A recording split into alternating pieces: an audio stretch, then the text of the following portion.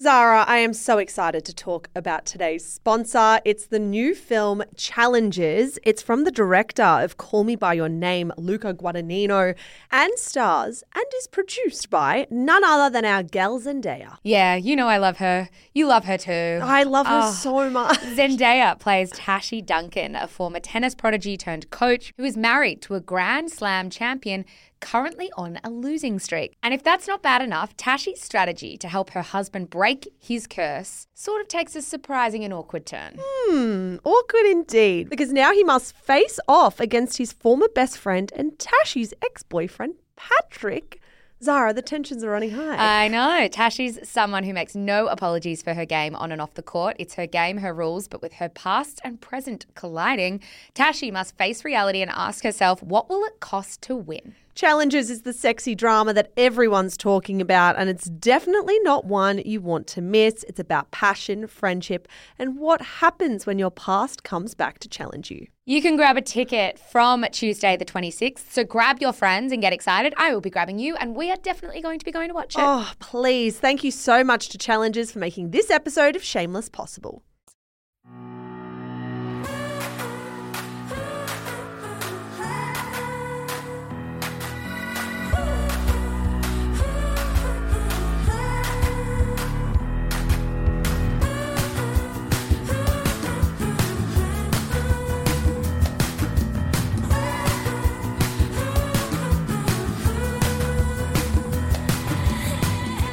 And welcome to Shameless, the pop culture podcast for smart people who love dumb stuff.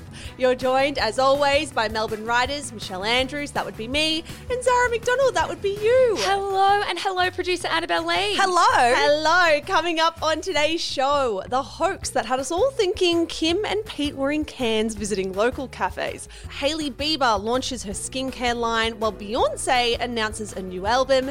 And then we open the Shameless mailbag. What the hell do you do if you really, really, really hate your best friend's partner? But first, Zara McDonald, my beloved, how was your week? Hi, a pretty uneventful week, I'm not going to lie. Yeah. There's not a whole lot going on. We're obviously living in Melbourne at the moment, but I spent so much of time... As we have for 4 years. Actually, as I have for my entire life. Yes. But I spent so much time on TikTok this week consistently watching non-stop videos of Harry Styles performing at Wembley that I almost feel like I went to the concert. Does anybody else feel like that? Is this the concert where fans kept panning their cameras over to Niall? And everyone, okay, I have a bone to pick with this. I wonder if we have the same bone to pick. A lot of people online have been like, look at how proud he is. He's so emotional. Niall's watching on thinking, wow, like, look at how far Harry's come. You are 1,000% right. People are saying, like, he just couldn't look more in awe of everything Harry's done. It's like, he actually looks a bit bored. He genuinely looks so expressionless. He's not singing. He's not doing anything. He's like blankly staring into space, and a whole bunch of 1D stands are like, this is the most emotional moment of Niall Horan's life. It is quite good, though. I can't stop watching, like, so many Harry Styles performing videos. I know you're not a Harry Styles fan, really. Now, I don't want to get hate from the listeners. It's not that I'm not a fan. I like Michelle, him. I like him a healthy amount. And I would say, you two, not a healthy amount. I would say it's a healthy amount. It's so healthy. It's a loving, healthy relationship you have with Harry. I think it's so fine. Anyway, so that's what I've been doing with most of my week. I have two recommendations. One is for the listeners and one is specifically for you, Michelle. So may I start with the listener recommendation because it's pretty basic considering what I recommended last week. I recommended that interview between Tina Brown and Pandora Sykes, and everyone said you should, instead of reading the Palace Papers, you should listen to it on audiobook because I said last week I was too intimidated. I got the audiobook. It's like 17 or 18 hours. I'm already like 5 hours in. I'm obsessed with it. It's amazing. So if you too were intimidated by this book, it's like a royal oral history in your ears. It's amazing. That makes it sound kind of boring, but I'll back you. Fuck. A royal oral history. Are there like juicy gossipy Yeah, bits? so much juicy royal gossip. Cool. And I think the combo we had yesterday, Mish, about audiobooks is that it really comes down to the narrator as well. And Tina Brown is the narrator, and I love her voice. Very British. She puts on an amazing accent for the Queen as well, which normally would annoy me. Now, my quick recommendation for you that I have been meaning to tell you for the last 3 days. I'm here and I'm ready. Is I finally found a way, and our listeners might be pissing themselves because everybody might know this, but we did not. I finally found a way to turn off Siri in your AirPods. Shut the fuck up. When a text message comes in. This has ruined my experience of life since I got the new AirPods. Annabelle. Oh, I have for the old anyone, AirPods. I'm seeing your confusion, and let me explain how annoying it is to you. It is a privilege to have the new AirPods, by the way. Very lucky to have them. And I so appreciate that some people might like this feature or need this feature. Oh, yeah. But when I'm listening to a podcast, it's not what I need. So what it does is you're listening to your songs, you're listening to your podcasts, you're doing whatever, you're going about your life. If you receive any notification, Siri jumps in and goes, message from Madeline Cook at 7:18 p.m. and then reads out the entire message. There is no way to stop chat it. going off. You can't listen to anything in your ears. So It will funny. even do reactions. If your friends heart react to each other's message, it will interrupt the little ding and let you know, despite the fact you're looking at your phone and can see that notification anyway. How the hell do I turn that off? It's really, really easy, which is why it's kind of embarrassing because I think people who are listening to this will be like, that's so obvious. I'll tell you, you go into Siri and then announcements. I'll put it in the show notes as well. Siri, then announcements, and then you say about the notifications and you say turn off. Isn't it crazy that sometimes the things that bug you the most can literally take 15 seconds out of your life to change, but you'll go through it for months hating it instead of just figuring out a solution? You are so welcome. Thank you. I'll do it the minute we get off this podcast recording. How was your week? What are you recommending? Throw me everything. Well, now my day is made. Now I feel great. I need to officially apologise on the record about a couple of things. I said a couple of episodes ago that everything I know about love on Stan should have been set in present day. You came back to me and said, that's stupid. I kind of conceded it was stupid. I didn't say it was stupid. It was stupid in your defense.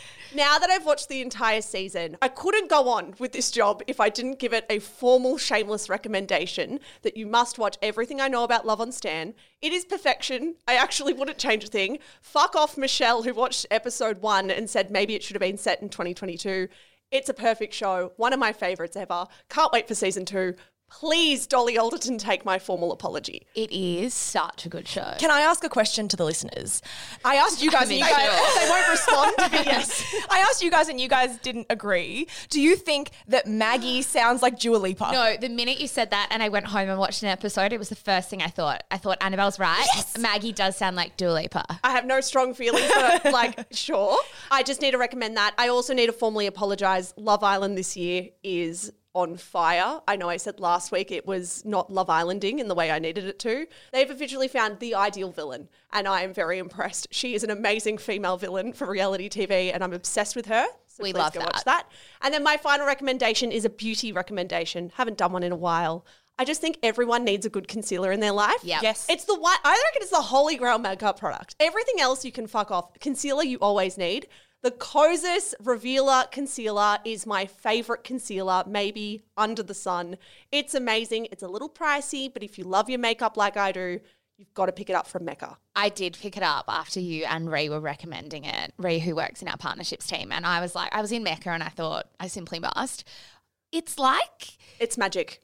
I Is it for the under eyes or for blemishes, or is it like a hybrid? I just product? use it all over my face. I and use it on my everything. Okay. And it's really creamy and it feels like you guys told me it had skincare in there. I don't know. It's if it's serum. true. It feels like a mixture of skincare serum and concealer. It is so hydrating. It is so brightening. It is like perfection in a tiny little bright yellow bottle. It's really, really good. Hailey Bieber loves it too. Well, then we love it. Well, then we do too. That's my rec for the week. Nice one. We are jumping into the first segment of the show with, I got to say, I reckon my favourite story of 2022, Oh, Michelle. she's gone and done it. Now it's going to disappoint everyone. Will not disappoint everyone. That's how confident I am in it because Kim and Pete are not in Australia and we got hoaxed. We got punked. We got really punked, particularly Zara and myself, because Zara texted me late last week with a link to an ABC article and was like, guys, what the fuck? Like, Kim and Pete are here. And we went back and forth for at least half an hour on the excitement, on everyone that we knew in Australia who might see Kim and Pete because they're in the far north right now. Like,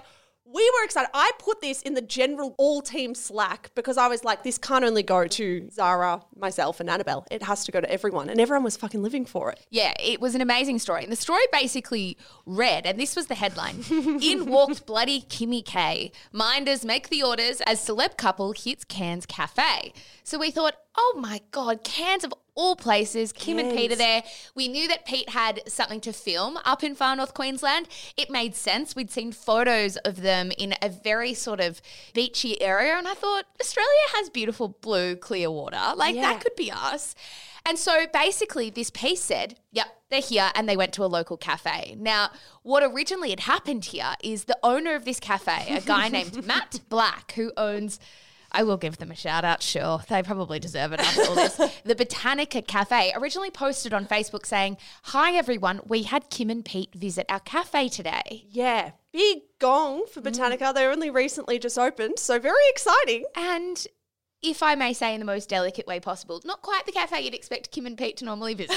Sarah did put in a message in the group chat to say I would be shocked to, like, she was shocked to know that Kim and Pete would go to a cafe like Botanica. That's all I'm going to say. That is true, yes. So Matt Black took this so far. He was all over social media saying, Kim Kardashian, Pete Davidson, love my cafe. He then decided to do media interviews about it. Apparently, he was getting lots of media requests. So he spoke to ABC Radio and said, yes, Kim and Pete visited Botanica and loved it. The story he told was pretty good too. He told the ABC, we had to put our phones out on the counter. He said, there was just me and my barista, and to be honest, he didn't know who they were. He's really out of the loop with that sort of stuff. He said they were very polite. They basically took over the entire cafe and that they loved the food. Now, but he then said, I can't reveal what dishes they loved because they asked me not to. But that sounded something that they would do. So celebrity. It did sound a lot of this checked out. I was like, they would do that. Of course they would. Turns out... They wouldn't. No, they wouldn't because they didn't. They were never at this cafe. It kind of started to come undone because everybody started sharing this far and wide. And then the Daily Mail of all places started to fact check. And you know, we're in deep strife when that happens. And they said that Kim Kardashian, had been papped in LA around the similar time that we thought she was in Australia. And then people got in touch with her reps who said she hasn't been in Australia in years. Yeah, so by Friday, the ABC had to scrap the story from their website and replace it with like a formal apology for getting the report wrong. Meanwhile, while Botanica Cafe kind of went to ground, Matt Black was all over Facebook saying what a wild ride it had been. And he was taking photos of the media outside Botanica being like, ooh, everyone wants the hot scoop. Yeah, eventually he admitted, and I quote, this little local joke has turned into an unbelievable mess. Like, no shit. He went on and said, I knew it would get some likes and a few comments from a small town, but never to make anyone lose their minds over two people's breakfast. A simple joke turned into news outlets running what they wanted for their own likes and comments. I think it's all a bit crazy.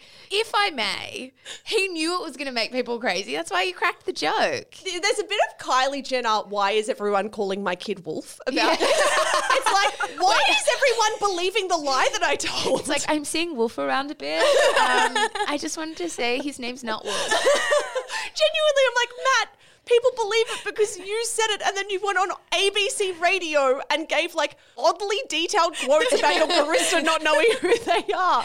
He gave this quote to Tropic Now.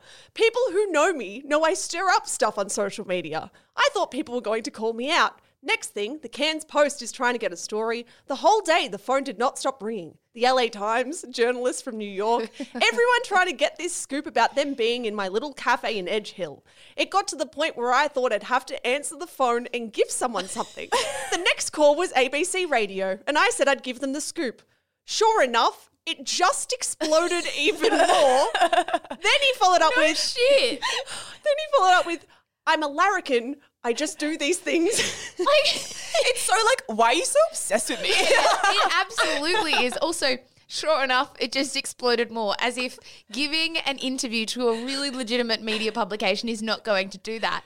Also, fuck, why can't I be a larrikin? Like, why has no one ever just said to any of us that we are larrikins? Like, no female has ever been described as a larrikin, and maybe the three of us are a tad bit uptight for larrikin status. but I want to be one. Apparently, Who here would qualify as a larrikin? Out of The us most? three? Yeah.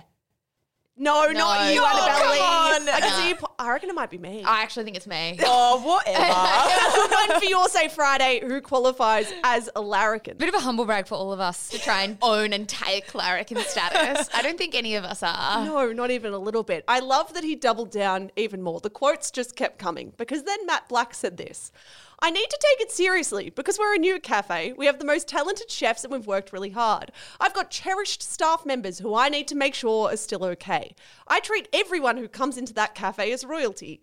I just now need to hope that people see it for what it is. It was a little Matt Black joke. Matt, no one knew who you were, let alone your sense of humour. No, but I appreciate that now. It's like maybe this is a brand of humour. Maybe it's just a little Matt Black joke. I will definitely bring that into my lexicon. I mean, A wee little Matt Black it was just joke. a Matt Black joke, guys. Oh, all is forgiven. Whoopsie. Now, in case you're wondering where the hell Kim and Pete were likely holidaying, apparently it was Tahiti and not the beaches of Cairns. Makes more sense. Coming up after the break, Scott Cam gets lippy and Hailey Bieber launches a skincare line. But first, a word from today's sponsor.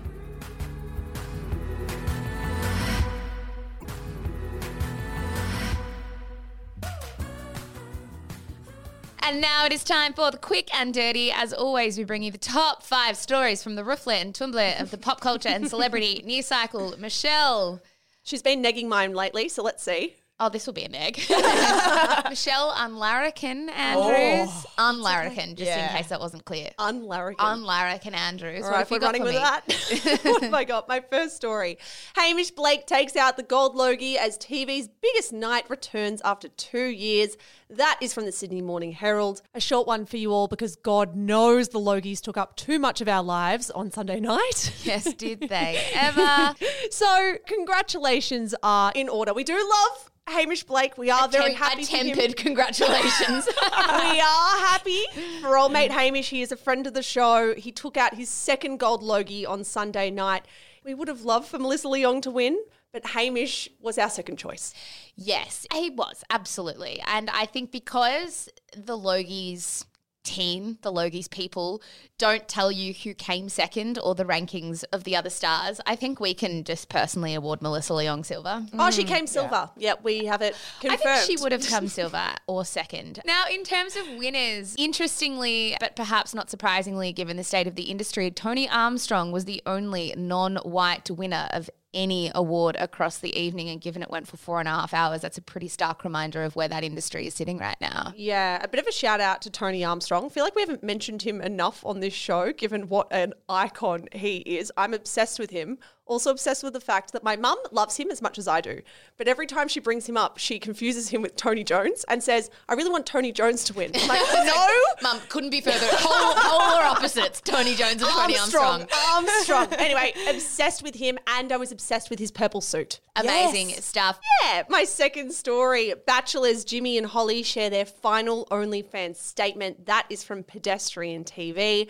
Anyone who listened to last week's episode will know the backstory on this. In case you missed it, let us give you a brief rundown. Yeah, exactly. So essentially, Holly and Jimmy said that they had been constantly asked by their own followers when they were joining OnlyFans. And they said they had no plans to join the platform to sell nudes. And Jimmy sort of added that if reality stars want to empower people, they should start charities or use their platforms to set an example for younger generations. Yeah, now reactions to this Instagram story was pretty split. So if you looked on either of Jimmy or Holly's pages, they were getting a lot of positive feedback about this, a lot of people saying they agreed with their sentiment on OnlyFans. But if you looked in other corners of the internet, it was like the diametrical opposite of that. Like some people found their sentiments snarky and unnecessary. That was certainly us last week, Zara, on this show. Other people were downright furious about this and really wanted to go for Holly and Jimmy over it. So there was a lot going on. Yeah, so in response, they actually issued a statement on their Instagram, and this statement read like this. You may have seen a post we shared this week talking about OnlyFans. Like almost everything online in 2022, it was met with strong reactions. We want to share some subsequent thoughts. Over the last year, we have received literally hundreds of messages that assumed that because we met on a reality show, we would be setting up an OnlyFans account. We will not be. We have no issue with someone who freely and legally works in the sex industry, whether it is on OnlyFans or elsewhere. However, like most of the people who have reached out to us, we don't believe it's the best way to promote female or male empowerment to young people. That is just our opinion. Yeah, it went on. And we know it's long, but we want to read this out to give them their right of reply. We understand that social media can be a very powerful and an equally unpleasant place. We have enjoyed opening up our lives on social media and connecting with lovely people from all over the world. We get that not everyone will agree with us or like us, but it is such a sad reflection on the public conversation in Australia today that disagreement can morph into hatred so readily. We believe that being progressive and open-minded doesn't mean you have the same narrow worldview as other people who call themselves progressive and open-minded. It means you are willing to tolerate views that are different to your own. It is not acceptable to bully, harass, or threaten anyone, online or in the real world, whether you disagree with them or not. Furthermore, if you have a public profile, we believe it is especially important to encourage a constructive, non-biased discussion rather than an attack. What do we think about that statement? I agree with parts of what they've said in this statement, because the conversation that you and I were having in the office last week, Mish, was that we weren't loving watching how the conversation was unfolding. I think for me, in these scenarios, the perfect way for them to play out, and I know that's very Pollyanna of me, because in what world do these things ever play out perfectly, is for someone to say something, for other people to come back and say, hey, here's why that is offensive to a lot of people, or hey, here's a part of this you might not have thought about, and then everybody just kind of sit with that. If they decide to double down, I'm not entirely sure how helpful it is for the rest of us to just go whack, whack, whack. I will not stop until you believe what I believe. Yeah, I personally will never love shouting someone into submission on social media. Like, of course, if someone puts out an opinion that you think is a little uneducated, a little snarky, a little ignorant, tell them that and explain why you completely disagree. But to try to dominate them or to try and shout them down into believing or parroting the exact same thing you do isn't valuable to me, or isn't the way that kind of conversation should unfurl in Australia or anywhere for that matter. Like, I often think when that does happen, that someone says something that a whole group of people find to be ignorant, and that group of people really badger them into a point of submission, the original person might say online, okay, I'm sorry, I disagree with what I said. But often I don't actually think they do disagree with what they've said. They just think they need to say they now disagree. Yeah. They say they need to learn so that all the conversation goes away and dies down.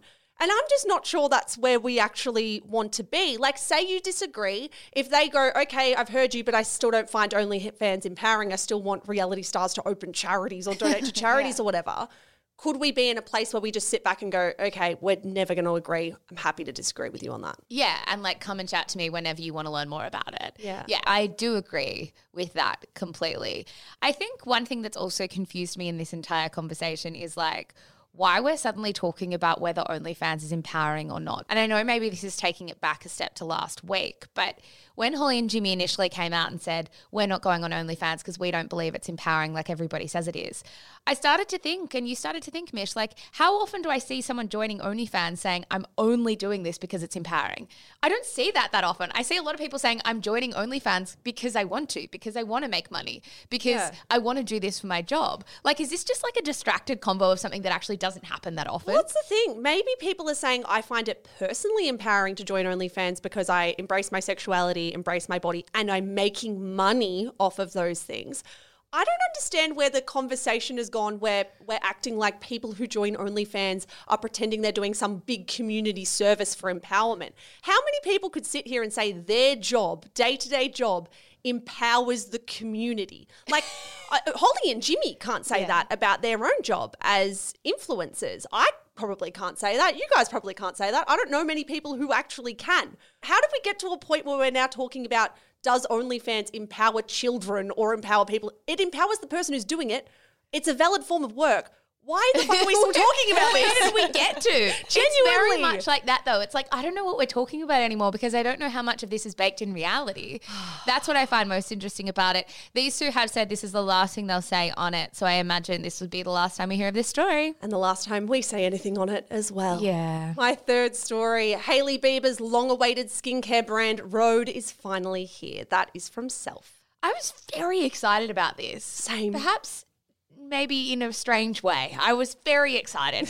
I do love Hailey Bieber. She is someone who's in my past basket, and I don't know why, but she just is. And you shouldn't ever have to explain to people why someone's in your past basket. No, it's a rule of shameless, and we simply won't explain it. She's also in mine. Annabelle, is she in yours? No, yet. not really. Okay. Now, if you did miss it, Hailey Bieber's long-awaited skincare brand is finally here, and she's really putting that kind of glazed donut-like skin on the map. Donut like skin. That's straight from the website. Now, Rhode launched with only 3 products. All 3 of them were under $30. That's US $30. Now, it's really interesting because when I heard that she was launching a skincare brand, I did wonder if there was really room for another. Like, I really wondered if this was just an incredibly crowded space. But then I think a little like, and I know this is a funny comparison to make in this context, Selena Gomez and Rare Beauty. She has found a gap in the market. Selena somehow found a gap with Rare. And I do think Hailey has somehow found a gap with Rhode. It's an accessible price point. They are really simple products. But I do wonder beyond this, do we have any room for more after this? Well, it's a really interesting point you make because I felt the exact same. I was like, how is this going to work? We've just also had Kim Kardashian launch Skin. And what I love that Hailey Bieber's done that Kim didn't, Kim's launched with 9 products. They're all essentially products that we know are very buzzy and hypey right now in the skincare space. Hailey's gone super tailored with 3. And they're skincare products that, yes, are simple, Zara, but are completely different to what I'm seeing out there. Like, she's got a peptide glazing fluid. And I don't know what the fuck that is, but do I want it? Absolutely. Yeah, did we sign up all our emails for the waitlist? Yes. Yes. It's all I want right now. It is very interesting, and I wonder if this was just my algorithm, and I will be self-aware about that. But I haven't seen nearly as much about Kim Kardashian's skin as I have about Hailey Bieber's Rhode skincare. Do you agree with that? I've seen probably equally weighted coverage, but far more positive coverage for Hailey Bieber than I have for Kim Kardashian's Skin. Yeah, I think that's a really good point. I think it, for me as well, watching the coverage of the last week or so, it seemed to mark a really interesting Gen Z shift in how they consider Hailey Bieber. Like, I don't think any of our listeners will be surprised to know and learn that, of course, Hailey has been the subject of intense levels of derision since she basically married Justin Bieber. Justin Bieber, when he was with Selena Gomez, had legions and legions of fans invested in that really young relationship. And when Hailey ended up with Justin, somehow she became the focus of all their unhappiness, basically. She was one of the most hated people on the internet for a time, for sure. And this has gone up to very recently. This wasn't something that just happened years ago that she's now recovered from. It was only a couple of months ago in April that she begged on TikTok for the trolling to stop. She said in a video, "Leave me alone at this point. I'm minding my business. I don't do anything. I don't say anything. Leave me alone, please. Enough time has gone by where it's valid to leave me alone." I think the subtext there is enough time since I married Justin has gone by to leave me alone. I beg of you truly, that's my only request. Leave me alone. Be miserable somewhere else, please. The caption on that video read, "This is for you guys in my comments every single time I post." So the shift we've seen from that level of trolling towards Hailey Bieber to where we are 8-12 weeks later is actually insane because I have not seen such positive coverage of Hailey Bieber ever. Yeah, I totally agree with you. And I think for me, it's really been interesting to consider what's changed in the minds of people. I think it has to come to a couple of things. I think, firstly, people are probably seeing her as a little more human after she spoke very publicly of experiencing a mini stroke earlier this year. In the last few weeks as well, Justin Bieber himself had to postpone his tour because he was experiencing facial paralysis from something called Ramsay-Hunt syndrome. And I think that sense of humanity, people being like, fuck, that's a pretty shit time for the both of them.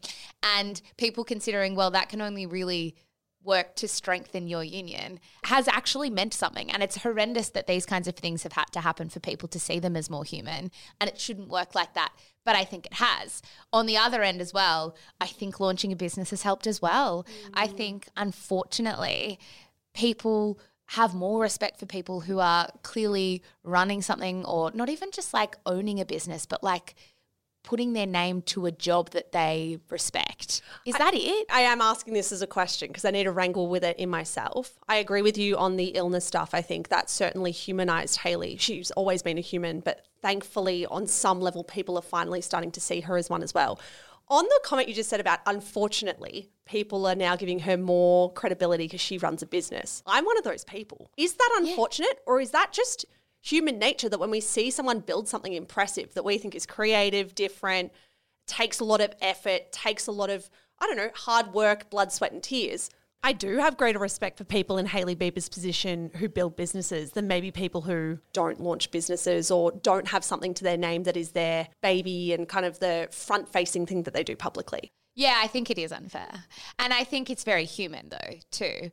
But I do think when I say the word unfortunately, no one should ever just suddenly not be trolled because they've got their name to something. I also think, like, who gives a fuck how you want to live your life? If you want to float and if you want to kind of like not make work your entire identity and you want to make your marriage really important and your social media presence really important or whatever it is, like that, I really do believe that should be the subject of our respect too, whether or not it's the natural innate response from a lot of us. Yeah, maybe we're talking about two slightly different things. Maybe my wording wasn't right. It's not that like I ever disliked Hailey or would ever troll her, but I think she now appeals to a group of people who are career-minded, business-oriented, who have become fans of her. I think she now has dedicated fans who are Hailey fans, not necessarily Justin fans or fans of other things around her. And I'm not going to begrudge people for that. Some people like music, some people like business. If you're giving people something to adore and go, I really respect that, I love that for you, she's going to have people who feel more positively about I just her. more disagree that like the legions of fans that she's getting right now are business savvy Gen Zers. I think it's like Gen Zers who are Justin Bieber fans who are suddenly looking at Hailey saying, oh, you have your own identity too. I will finally respect you now. That's where I think the bulk of the love is coming from. I am just really happy for her as a Hailey Bieber massively fan that this has turned around, because dare I say I've been a Hailey Bieber fan for a long time and I've been waiting for the tide to turn. I actually think a lot of us in the office have been watching the commentary around Hailey Bieber for the last 12 months being like, what the fuck is going on? We all really like Hailey Bieber. Yeah. So I agree. I'm relieved. I love her. I want this skincare. Net positive all round. My fourth story. Here's everything we know about Beyonce's new era. That is from BuzzFeed. It has been a big week in the life of Beyonce. Her first solo album in 6 years is launching next month on July 29. It's called Renaissance and will include 16 tracks. The first single was released on Tuesday. It's called Break My Soul. I listened to it. Have we? Absolutely. Yeah. Thoughts? Yeah, it's good. And I say this, and I reckon I've said this on the podcast before, I'm not very good at listening to new music. Like, I'm so bad at it. I can't work out what I like, what I don't like. Sometimes I need to like listen to music through osmosis and then understand what I like. I listened to this for the first time and thought, this is a good song. I agree. It's a good song. It's not like my usual taste, but I can understand it and respect it. It's giving 80s disco. Yeah, and it's also telling people to quit their jobs and don't quit yours. Don't like it too much. But that is, it is, I saw a tongue-in-cheek piece on The Cut this morning about how she's really leaning into the Great Resignation and how everyone in America is quitting their jobs at the moment. But it's kind of true. Like, it's very much the mood post-pandemic for people to be leaving their jobs, or there's a line in the song that's like, work me till 5, but I won't work further than that. I've butchered the line. It's not how to say it. But I do think that is the mood that we've been talking to a little bit in the last few months. So the message is good too. And it's classic Beyonce to hit the mood so well. Last week, in promoting this new album and this new single, she actually did a shoot with British Vogue and it was sick. What I found interesting, though, is that she gave the photo shoot and collaborated on the photo shoot with editor Edward Enninful, but didn't actually give him an interview. Yes, but she didn't like not give him access. So Edward Enninful still wrote an accompanying piece to this photo shoot, and he went over to dinner at Beyonce's house, listened to the album, but she did not give a single quote for that piece. So he basically had to write about Beyonce without any of her input.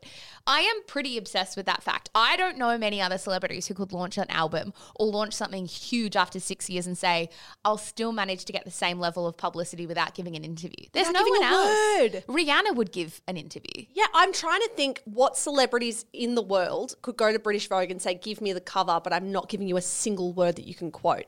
Beyonce, Not even Adele, I don't think. No, would Adele be at did that 2 level. profiles with Yeah, both. she did a double. Maybe Meghan Markle could do it and not give an interview. That's true. That's a good point. I don't think there's a single other come to us if you have one, but I think Meghan Markle and Beyonce might be the only 2 women in the world. Do you know what I heard the other day? I'm so sorry. This is just going to keep coming out as I keep listening to the Palace Papers. The Queen has never given an interview. Really? I love that. And then for you her. think about it and you're like, oh, yeah, that's true. Kate Middleton's never given one since she's been in the public eye either. Queenie just flying under the radar. Like no quotes on the record.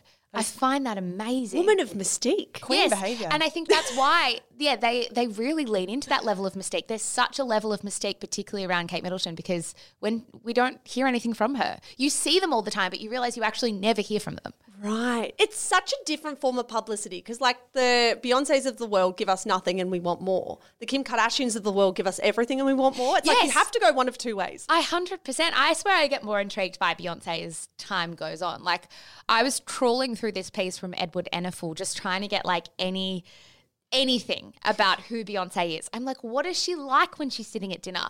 Is she really chilled out? Is she kind of wild? Is she super rogue?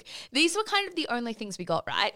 Edward Enninful said she's a writer of excellent and lengthy texts, which seems to check out. And here's another part from the piece that I liked. I find myself truly en famille sitting at Beyonce's dinner table on a Sunday night. I'm a little stunned about how relaxed it all is. Sure, the house is impressively minimalist with acres of white walls, gleaming glass and beautiful art. As a scrumptious dinner of ribs, cream corn, peas and mashed potatoes is served, I'm not sure the mood could be any cozier. He went on, I'm so struck by how tranquil our hostess is. At this point, her ironclad devotion to professionalism and privacy is legendary. And yet here she is at home with her hair loose, not a stitch of makeup on, wearing a hoodie, just being herself. Her armor is so lowered, her laughter so infectious, her skin so glowy, she honestly looks like a teenager. He said that he thinks she puts that wall up between herself and the rest of the world because of this. I can't help thinking how all those walls we perceive Beyonce putting up don't exist to facilitate ego. Quite the contrary, they exist so she can let it all go. I knew she'd be just like the most laid back person behind the scenes. I did know. She would be, I reckon. But as we said, the level of mystique is so impressive and just makes me want more and more. Yeah, my 5th story. Scott Cam slams influencers Elle Ferguson and Joel Patfull for quitting the block. That is from news.com. You guys might know about these 2. I've mentioned them a couple of times, but just a refresher. Elle Ferguson is an influencer and businesswoman with 680,000 followers on Instagram. She's also the brains behind the Elle Effect fake tan brand. Her fiance, Joel Patfull, is a former AFL player, so they're high profile. Yeah, and I think it's definitely been the formula that the block has lent into in the last few years. I mean, you remember, of course, influencer Elise Knowles and her partner were on the block and did incredibly well. We also had Love Island twins, Luke and Josh, who also did pretty well as well. So this year, I think Elle and Joel were going to be their famous faces. I think Sharon Johal is also on the show. So these were their other famous faces on the show. But you might remember back in April, we spoke about these 2 really abruptly pulling out of the show just 3 days into filming, Mish. Yeah. Then this week, in quotes published by TV Tonight, Scott Cam, the block's host, suggested the reason that Elle and Joel walked away is because they couldn't handle the workload and bailed after the very first challenge. Now, we should note, there's some question marks about this story. We know these quotes were given at a post-Logies brunch. We can't quite work out if Scott Cam was mouthing off to a group of people and a TV Tonight journo was kind of scribbling down notes or recording it or whatever and quoting him, or if he actually did an interview with a TV Tonight journo at this brunch. Well, I think the quotes would have to be on the record because it was a media brunch as well. So everything would be on the record. And I think for those who don't understand perhaps how the journalism industry works, it's very rare, if ever, for a journalist to publish quotes when someone hasn't consented to giving those quotes. Like you can give an interview and halfway through be like, half of this is off the record. And they basically cannot publish that. The problem is the onus is on a probably very hungover Scott Cam the day after the Logies to interrupt and say, this is off the record. If he forgets to say that, if he's a little lax with his words, if he's a little tired from the night before, he might say all this shit and not realize it's about to be printed. Well, then let's talk about what he actually said, shall we? Because he explained in quotes published by TV Tonight, We had a controversy on day 2 of the series. We had a 48-hour challenge to choose the house that you get, and they scarpered after 48 hours. It's something that's never happened before. 45,000 people applied to be on the block and win life-changing money. These guys got on and they just couldn't handle the pace after 48 hours, which to me is a bit un-Australian. Have a go. It's piss poor. It's piss poor. Now, a reminder that the reason we originally heard that Elle and Joel had pulled out when this all went down a few months ago was that Joel Patfull's mum had taken ill. The Daily Telegraph reported this at the time. It is understood the couple made the decision to quit after Patfull's mother, Trish, fractured her neck in a nasty fall at home in Adelaide. She is believed to have possible bleeding of the brain, a broken coccyx, and a fractured wrist. We then also had Elle take to her Instagram stories and write, "Wherever you are in the world, whatever you're doing, family always comes first." That was written over an image of like a baggage trolley, baggage carousel at the airport, clearly giving the impression that they were flying to go be with Joel Patfull's mother. So having this story about what?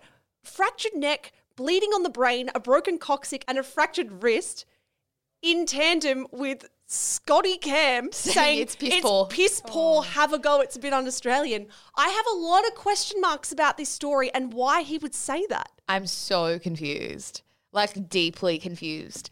And that's kind of my only comment. I guess it'll be quite interesting when the block actually does air what these first couple of episodes look like, because I think that'll give us far more answers. Yeah, because even Channel 9 was like, they had a weird tone to their statement at the time now that I reread that too. Channel 9 said over the weekend we were surprised to have one of our new contestant teams depart the block a few days into filming. We wish them all the best for the future. Like, where's the sympathy for Elle and Joel? Like, apparently Trish is okay now, which is great. But, like, the tone from Channel 9 and Scott Camp, something is so not adding up here. Yeah, I totally agree. Is that all you've got for me? That's all I've got. You've got mail. Yes. Those are very powerful words. Alrighty, team, it is mailbag time. Annabelle Lully, take it away. Okay, I will. This one reads, "Hey, Shameless. My best friend Emma and I are considering having an intervention with our other best friend Lucy regarding her boyfriend.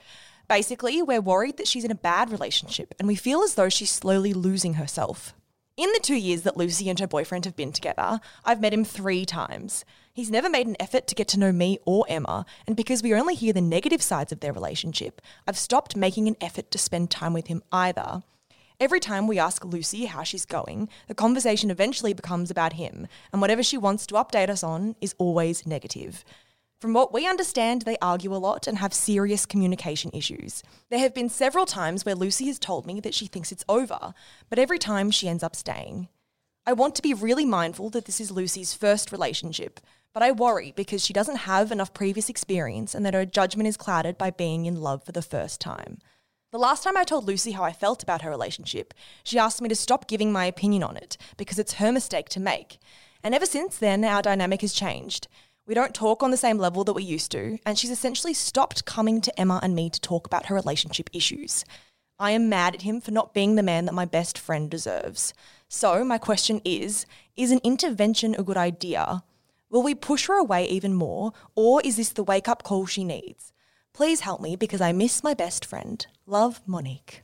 Pretty relatable dilemma for a lot of people, I imagine. I think surely everyone has been through this with a friend at some point or another. I will put on the record that I'm not going through it right now if my friends are listening. I will also put on the record, I love all of my friends' partners. Just to save my ass. But in previous times, For sure. there have been occasions where I haven't loved my friends' partners or I've had issues with the way that my friends are being treated. So like Monique, to this listener, we have changed her name to protect her privacy, but Monique, like, relatable, absolutely get your frustration, absolutely get that you and your other best friend, Emma, are upset about this.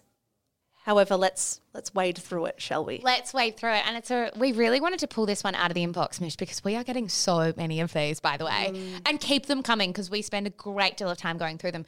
This one felt particularly relevant for us because we had sat in the office this week after the last episode of The Kardashians aired, and you showed me a snippet of Kim Kardashian talking to Khloe Kardashian on a bed about how to navigate when to tell your sibling, in this case, that their relationship isn't good enough. Yeah, it's eerily similar to what this listener has said in her mailbag. So we'll play you a snippet of that conversation right now. When is that time when we like step into our siblings' lives and be like, okay, this isn't okay. I feel like we always tiptoe around each other's situations because we just don't want to meddle. And I respect that no one came to me during my marriage and was like, are you good? Everyone let me have my own journey and see that on my own. And I appreciate that. But sometimes I like look back and I'm like, when do we jump in? Like that's what I'm so unclear about. If people knew what my relationship really was like, I think they would be like, how did this last this long? Yeah. So it is obviously such a universal dilemma, and it's interesting to hear two women in Kim and Chloe whose relationships with their partners ended, still not knowing when the right time to go is. Like Kim was saying, I'm glad no one came to me and let me work it out on my own. But then simultaneously also said, I would have appreciated someone saying something at the same time. And I think that represents a dichotomy in all of us. It's like, I want to know, but I also really don't want to know. There's such a duality with this stuff, I reckon. I think everybody feels like that because we've all done the hypotheticals with each other. Like you and I have even sat there to be like, okay, well, what if it was your partner that people didn't like? Like, how would you respond to this? And I would be equal parts, fucking leave me alone. And also, why didn't you tell me a bit earlier? Yeah. And if I broke up with my partner and then everyone came to me and said, oh, I had all these issues with the way he treated you, that would annoy me as well. When it comes to Monique, let's talk about this one. I think one line that really stood out to me, Mish, and I wonder if you agree with this, is I'm mad at him for not being the man that my best friend deserves. Now, I do want to put on the record here, this guy doesn't sound, at least from the info that we've got, emotionally abusive. Would you agree with that? No, he doesn't sound abusive. It just sounds to me like this is and I'm sure Monique would have mentioned that. If she thought this was an abusive dynamic, she would have told us that. It sounds to me like she just thinks it's a pretty shitty relationship and her friend could do much better. Yes, and I think that's what we've got from that, so that's the advice that I'm going to give. I think sometimes we can get incredibly caught up in fighting for the person we want our loved ones to be with rather than strip it all back and say to ourselves, well, do they seem kind of happy with them, even though it's not the kind of happiness I want or the kind of relationship that I want? Is their life better for them being in it? And that's like a question people have to grapple with because that kind of happiness or that sort of betterness might not look the same for everybody. I do think asking yourself about whether your friend is at least at peace is a really important question here, even if it's not the peace you want. Yeah, I feel like it's also really important for Monique to assess, like, is she actually an expert in this relationship between her best friend Lucy and Lucy's boyfriend? Like, does she know enough to make a good decision or to give good advice? Because Lucy, yes, has been coming to her and crying and has been coming to her with the negative stuff about her boyfriend and clearly has been struggling with some elements of the relationship. But Monique and Emma are not seeing all the loving moments between Lucy and her boyfriend. They're not behind closed doors seeing why Lucy wants to stay or why she wants to work it out. And I think it's tricky for friends, and I've been in this position so many times where I've seen a friend cry over a boy or a girl and I've sat there and gone, oh God, like they're crying heaps over this person. And that's true. But I'm not seeing why this person is someone they really want to hold on to. I'm not seeing why they're so attached and all the beautiful things about this person. Because we don't sit down with our friends and go, guys, look at this loving text message my boyfriend just sent me. Or guys, look at this amazing gesture my girlfriend made for me at home. We very rarely actually do that. We go to our friends often to vent. And because they're our outlet for venting, they get far more negative information than positive. But to Monique and to Emma, I would say you need to back Lucy, that Lucy knows more about her relationship than you ever will. And also, if Lucy's making a mistake, it's her mistake to make. And she said that. She has said that it's her mistake to make. And I think if perhaps Monique hadn't said her piece already or said something subtly, maybe I'd say there are ways to do it really gently. But once you say it once, that is all you can do. That she's asked you to back off is your answer. Yeah. I think for me, it's like you actually were already given the answer from your really good friend.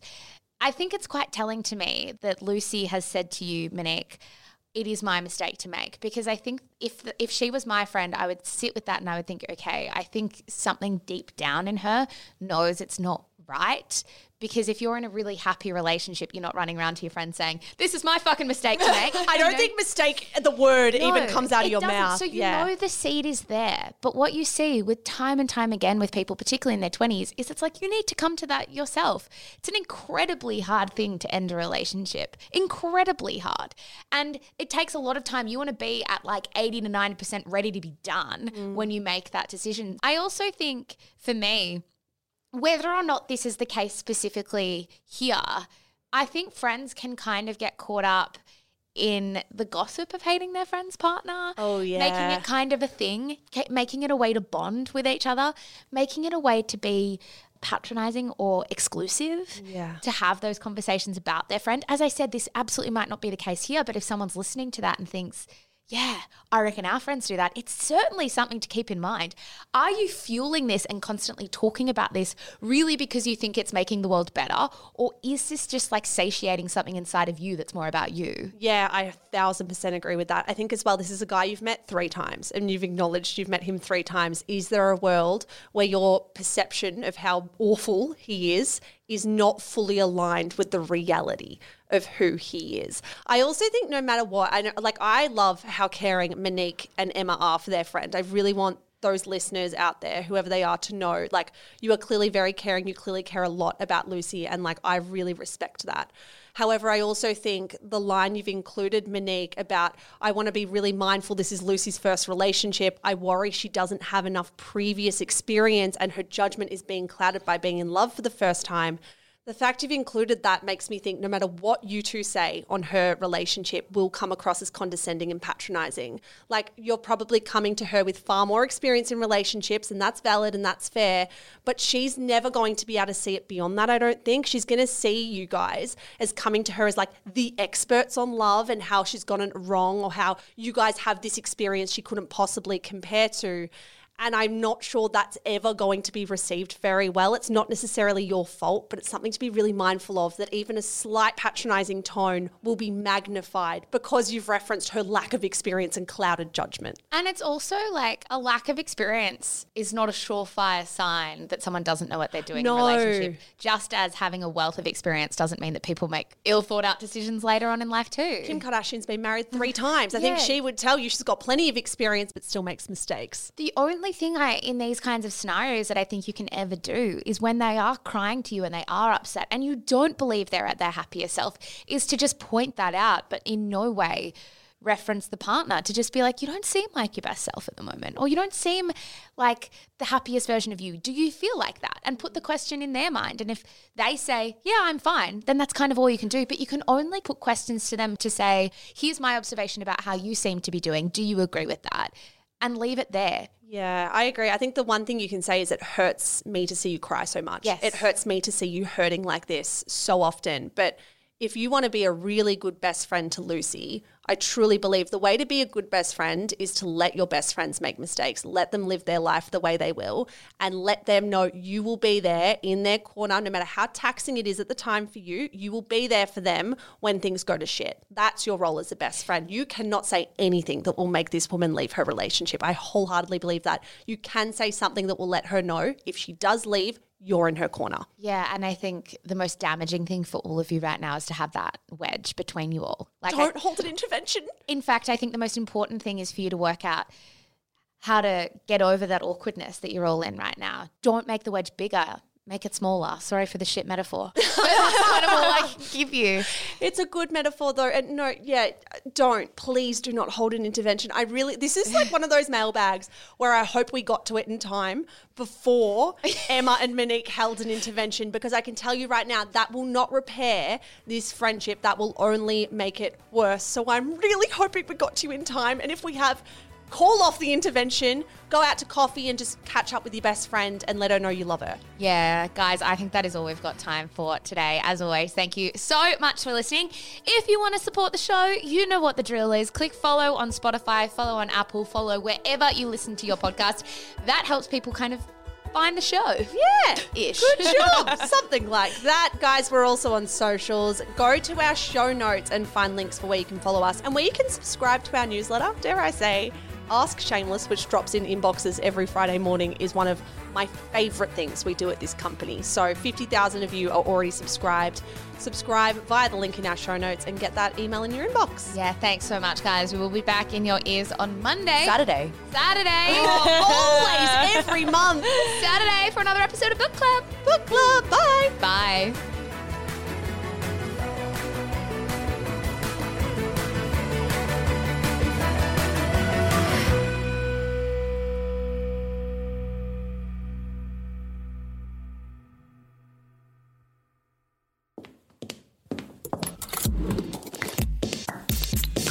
Shameless Media.